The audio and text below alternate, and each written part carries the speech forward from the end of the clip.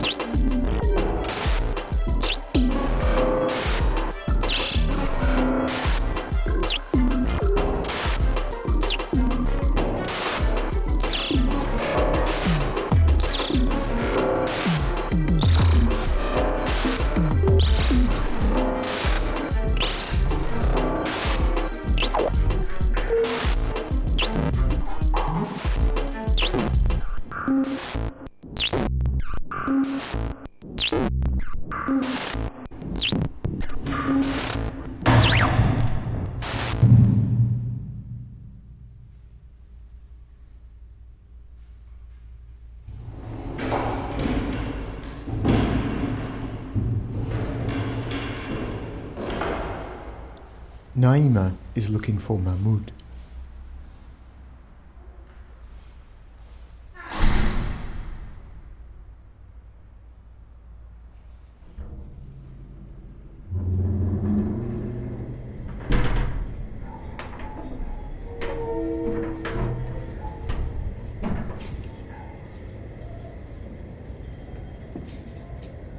He's not on the roof.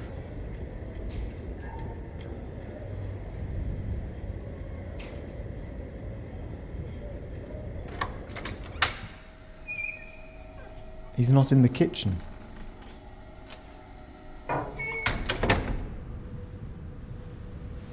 Or in his office.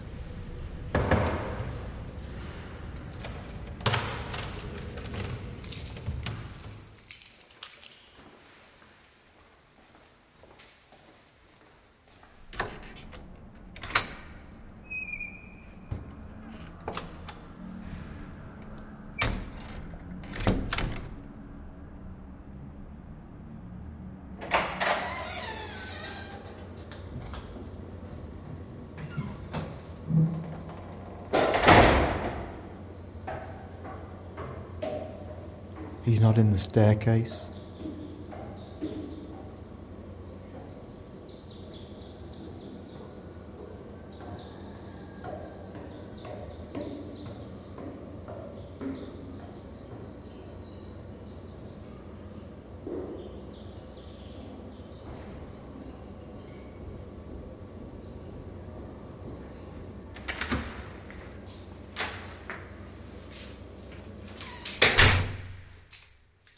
Not in the hallway.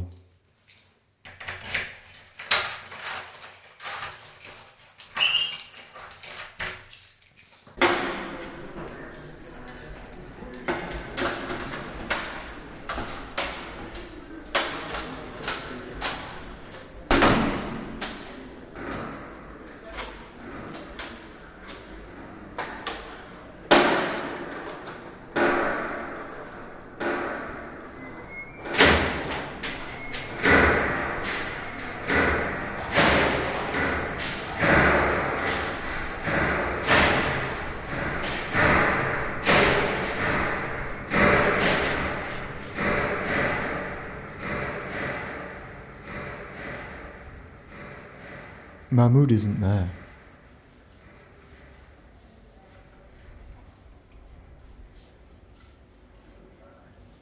Then she wakes up. She went back to sleep after having eaten just before dawn. She's not very strict, not very good with Ramadan. But at the moment, the rhythm it imposes on her life is very welcome. It's just really hard to do it on your own, she thinks. This weekend it's Eid al-Fitr, and then it'll be over. Lockdown is easing too, here in Madrid, but she's still stuck. She won't be able to travel up through France yet. She leans back in the bed and daydreams about Mahmoud and the day they'd first met.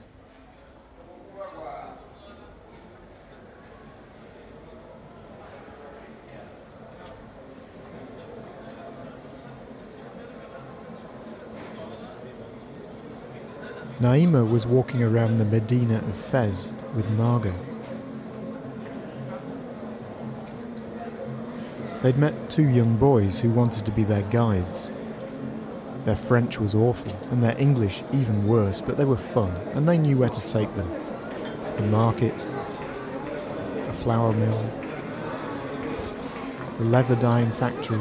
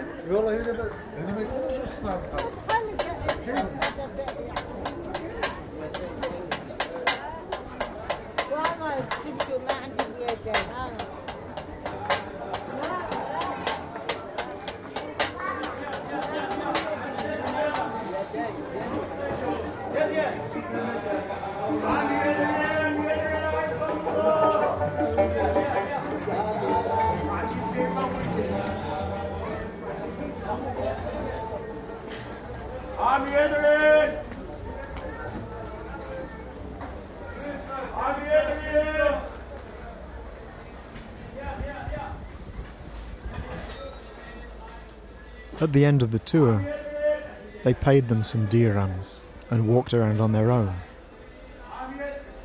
They enjoyed getting lost in the labyrinth of alleyways, and soon they had no idea where they were. Suddenly they heard shouting voices. Interdit! Interdit!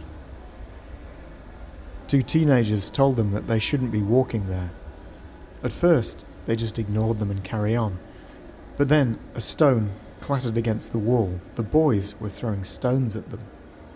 Naima said, "Right, we're going to go to the police." "Mon père est chef de police," said one. "Kef, pute," said the other, spitting on the ground. Suddenly, a door opened behind the boys, and a tall, well-dressed man stepped out. He looked at them and at the girls' faces, and instantly realized what was going on. "Mohammed! Hamid!" he shouted. The boys turned, shocked. He shouted at them in Arabic, and they ran off, scowling. "Are you okay?" he asked in English. "Ça va?" "Oui, ça va, mais merci beaucoup. Vous les connaissez, les garçons?" "Non, pas du tout. But there's a 50% chance that one of them's called Mohammed or Hamid, so it's always worth trying. I told them I was going to go round to their fathers if they didn't clear off. But are you really okay? They were throwing stones, the little bastards." As he came closer, Naima realised that he was quite young. She thought he looked very elegant. "Do you know where you're going? This is a dead end," he said. "Why is it interdit?" asked Naima. "Oh, they always shout that at tourists. There's nothing forbidden at all, but it's like a maze here. You know, these are not really streets in a European sense. They're rather the spaces left in between the houses. I'll show you the way out if you like. Please. Do you live here?" "No, well, this is my uncle's house. I was just visiting. No, I live in the new town. Come, it's this way. What are you doing here in Morocco anyway?" The girls explained that they'd been working at a youth camp. "Oh? Which youth camp?" "In Tazarine." "Wow," he said. "Out in the desert. Not with the Yanks then, the Peace Corps." "No, we're from the UK. Are you students?" he asked. "Yes, journalism," said Naima, and Marga was studying politics. "Ah, that's really interesting. I'm a journalist too." "Really?" said Naima. "Then maybe you can tell us more about the political situation. No one mentions it." The man lowered his voice. "Of course, I'd love to, but not here, not on the street. That's not a good idea. Look, we're at the market. Do you know where you are now?" "Yes, yeah, we're staying in the new town too, but we were going to walk through the market a bit more." "Look," says the man, "if you want to talk, I'll be in Café Claire on the avenue in the centre from about 8 tonight. My name's Mahmoud, by the way."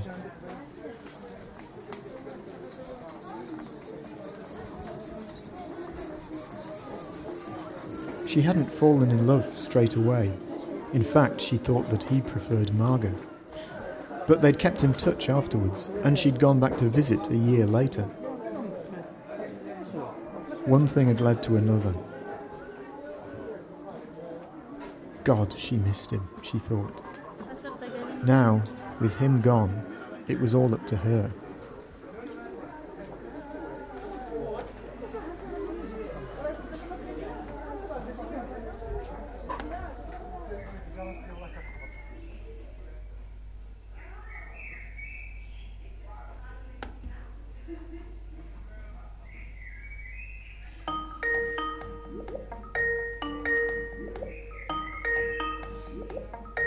Hi, Mary.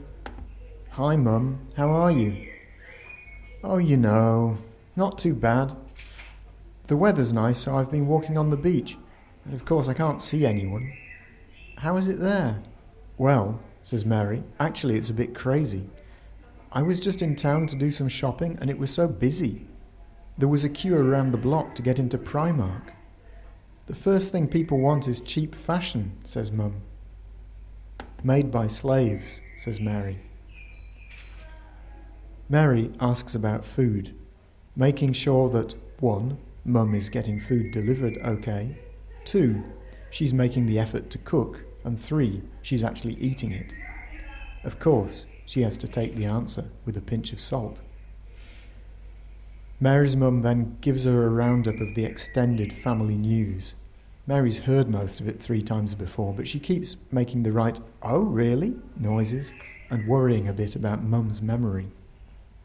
I wish we could be there with you, she says. Maybe in the summer. The time goes so quick, says Mum. It's almost Whitsun. After Mary ends the call, she thinks, Whitsun. I'd forgotten that it existed.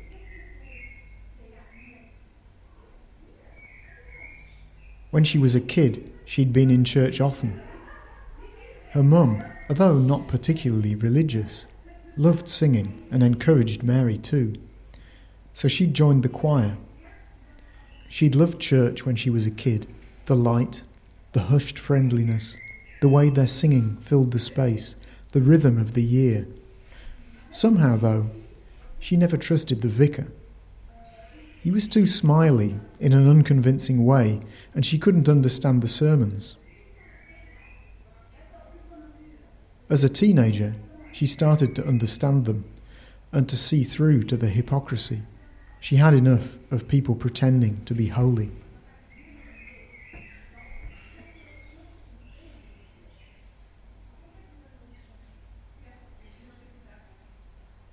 When she started to study film and got into politics, she'd forgotten all about it, until the 9 o'clock service came into her life. The first time she went to St. Tom's, she'd taken Carl along with her.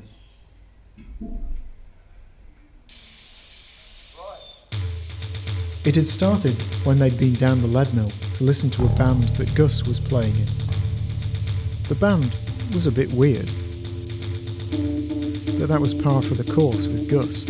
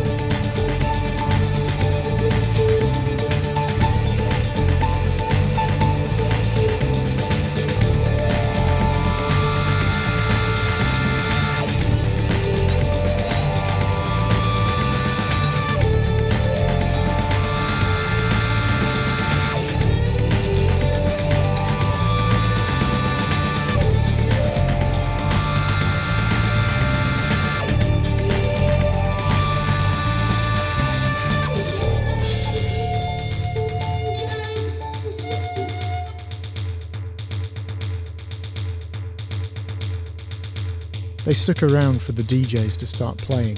Mary was in the mood for a dance.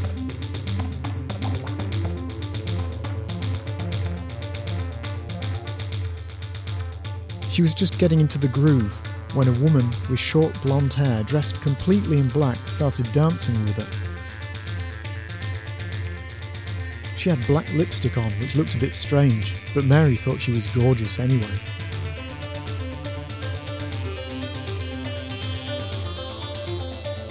As they were dancing, Mary realised that they were exactly the same height and build. They could have been twins. When the song finished, she leaned into her and said in her ear, "You're my blonde twin." The woman kissed her on the lips and said, "We are now. Let's get a drink." Mary's heart was pounding. She thought, whatever this is, I'm into it.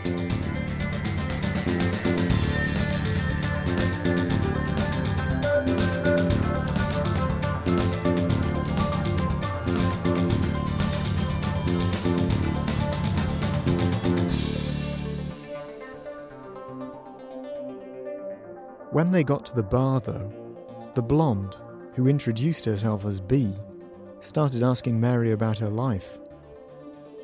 Where she came from, what she was studying. And then, Mary really didn't see it coming, she asked, "When did you last go to church?" Mary laughed, then was worried that she'd offended B. But she just explained about the St. Thomas services, that they were more like a club, a multimedia experience, that the music was incredibly cool, and that she was sure that Mary would just love it. Mary was suspicious, but intrigued, and she really fancied B, so she said she'd come. But, she thought, I'll bring someone along with me. She knew that Carl would be interested. He was always into weird scenes. After another snog, B said she had to go, so Mary went off to find Carl.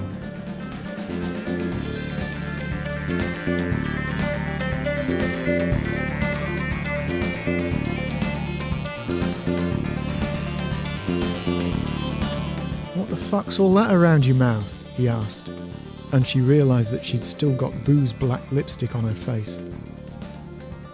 "What you doing tomorrow night?" Mary asked. "Is that a proposition?" he said.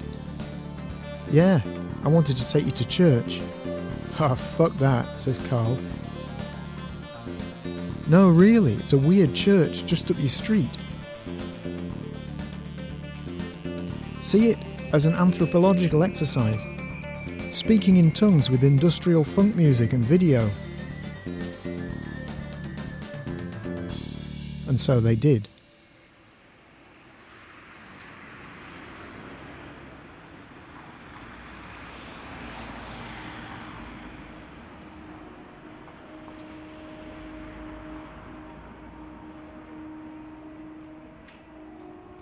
From the outside it was a church like any other, but you could already hear the music, kind of Brian Eno meets electronic beats.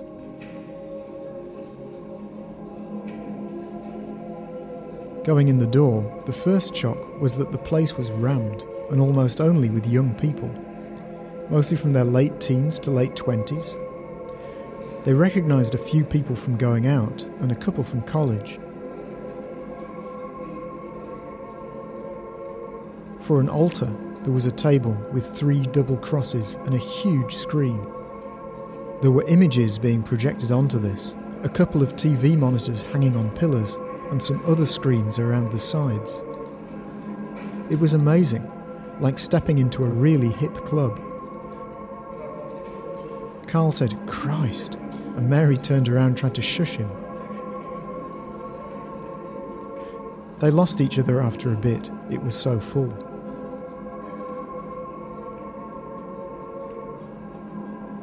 It was so white, thought Carl. He was used to the kind of happy-clappy churches back home. One of his uncles was big into the Lord, but they were 90% black, Caribbeans and Africans. Some people were talking, some dancing. Mary joined in a bit. There were images of the Earth from space, taped speeches about the environment. The band started to play. There was nothing happy-clappy about it. They were really good. "Open your heart, break down the walls," they sung. And suddenly, Mary started to feel a kind of tingling feeling, lightheadedness. She hadn't had anything, just a half pint in the pub on the way. Whoa, she thought, I'm not sure about all this. It was so uplifting and she felt a kind of connection with all these people. But at the same time, she was looking at it with the eye of a documentary filmmaker. It would be great to be able to come and film a service, maybe to do some interviews. Really a great subject. She'd been looking for something around community, ecology. Suddenly someone took her hand. She turned to see B standing next to her, smiling. And the person has to ask, what are we looking for in life? What are we looking for in life?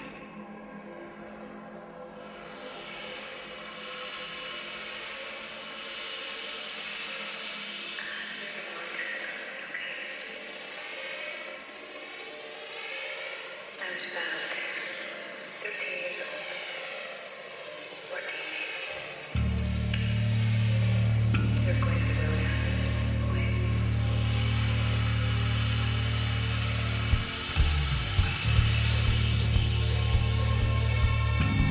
Hello everyone. Welcome to the 9 o'clock service.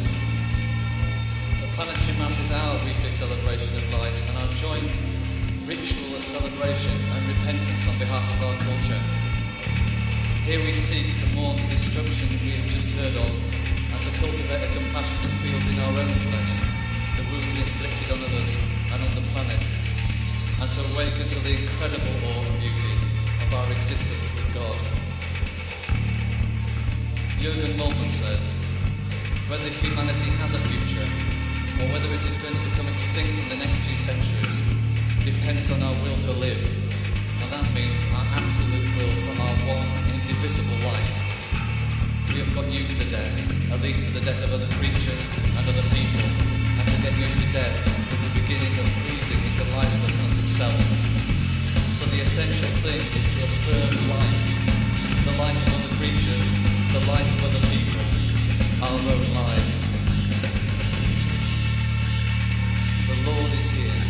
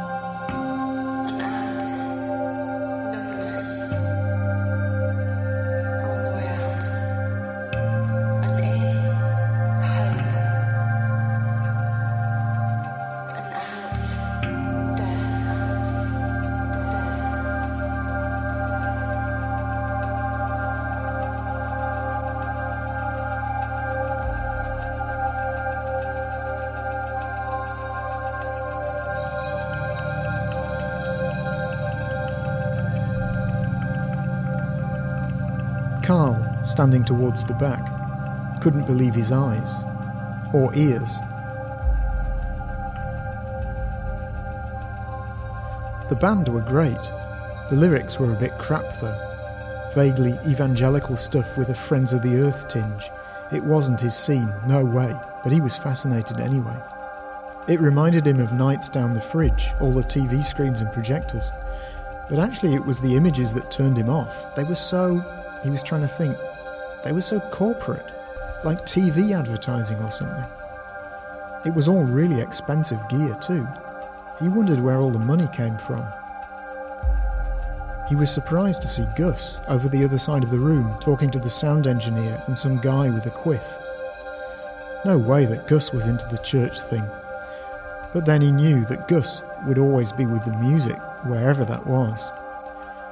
And then this guy, the priest, or at least he was dressed like one, he got up and started talking about love and the earth and God and inclusion. It was kind of hippie stuff. He didn't even look very cool. Sometimes he stammered a bit, but he had something. And Carl could tell that people were just spellbound, under the influence of this guy. He was also ringed, surrounded by sexy women. Carl felt his hackles rise like a kind of defence mechanism, as if he had to protect himself, keep his distance. This stuff was weird, and he didn't really understand it. Mary'd obviously fallen for the girl with the black lips. He hoped she'd keep her wits about her. The Rev had finished his spiel and was chatting to some people before the band started up again. The guy with the quiff came up to him and pressed something into his hand. The Rev looked at it seriously and nodded his head, patted his arm and turned his back. Quiff smiled meekly and started wandering around aimlessly. Carl had seen enough. He walked out of the noise and the warmth, for there really was a warmth there, he realised, into the cold air.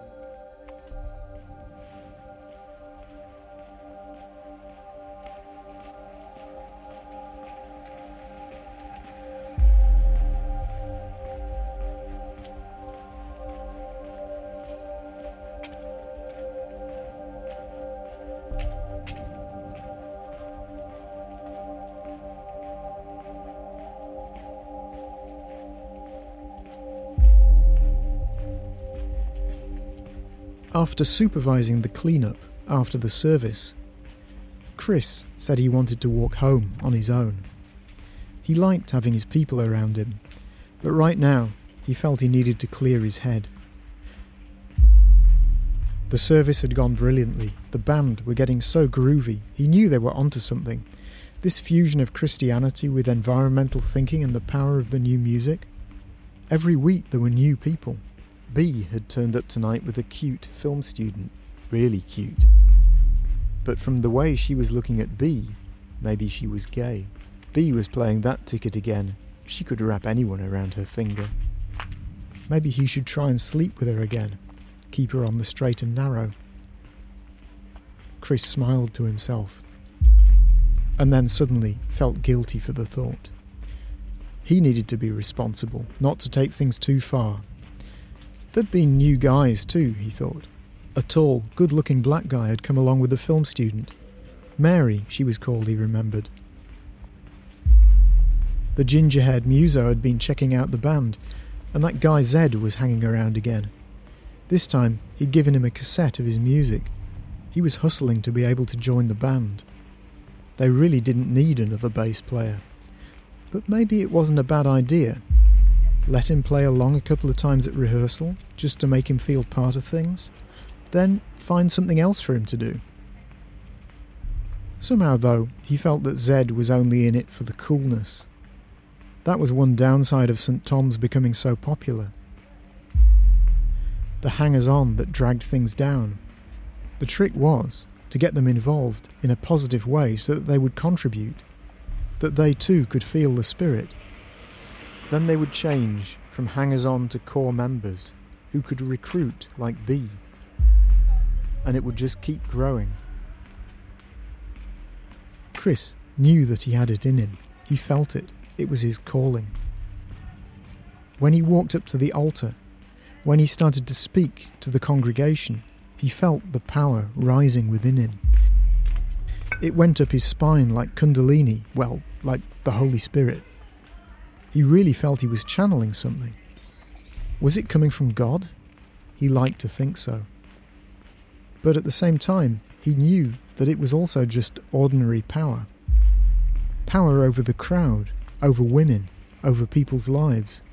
An ordinary power was something you could lose in a flash. He needed to be careful.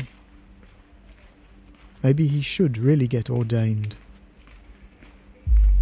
The road to the priesthood would keep his impulses in check, maybe. But really, deep down, he knew that it would only make him more powerful. And that feeling made him horny.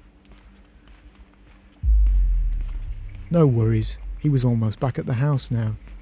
The girls would be waiting for him.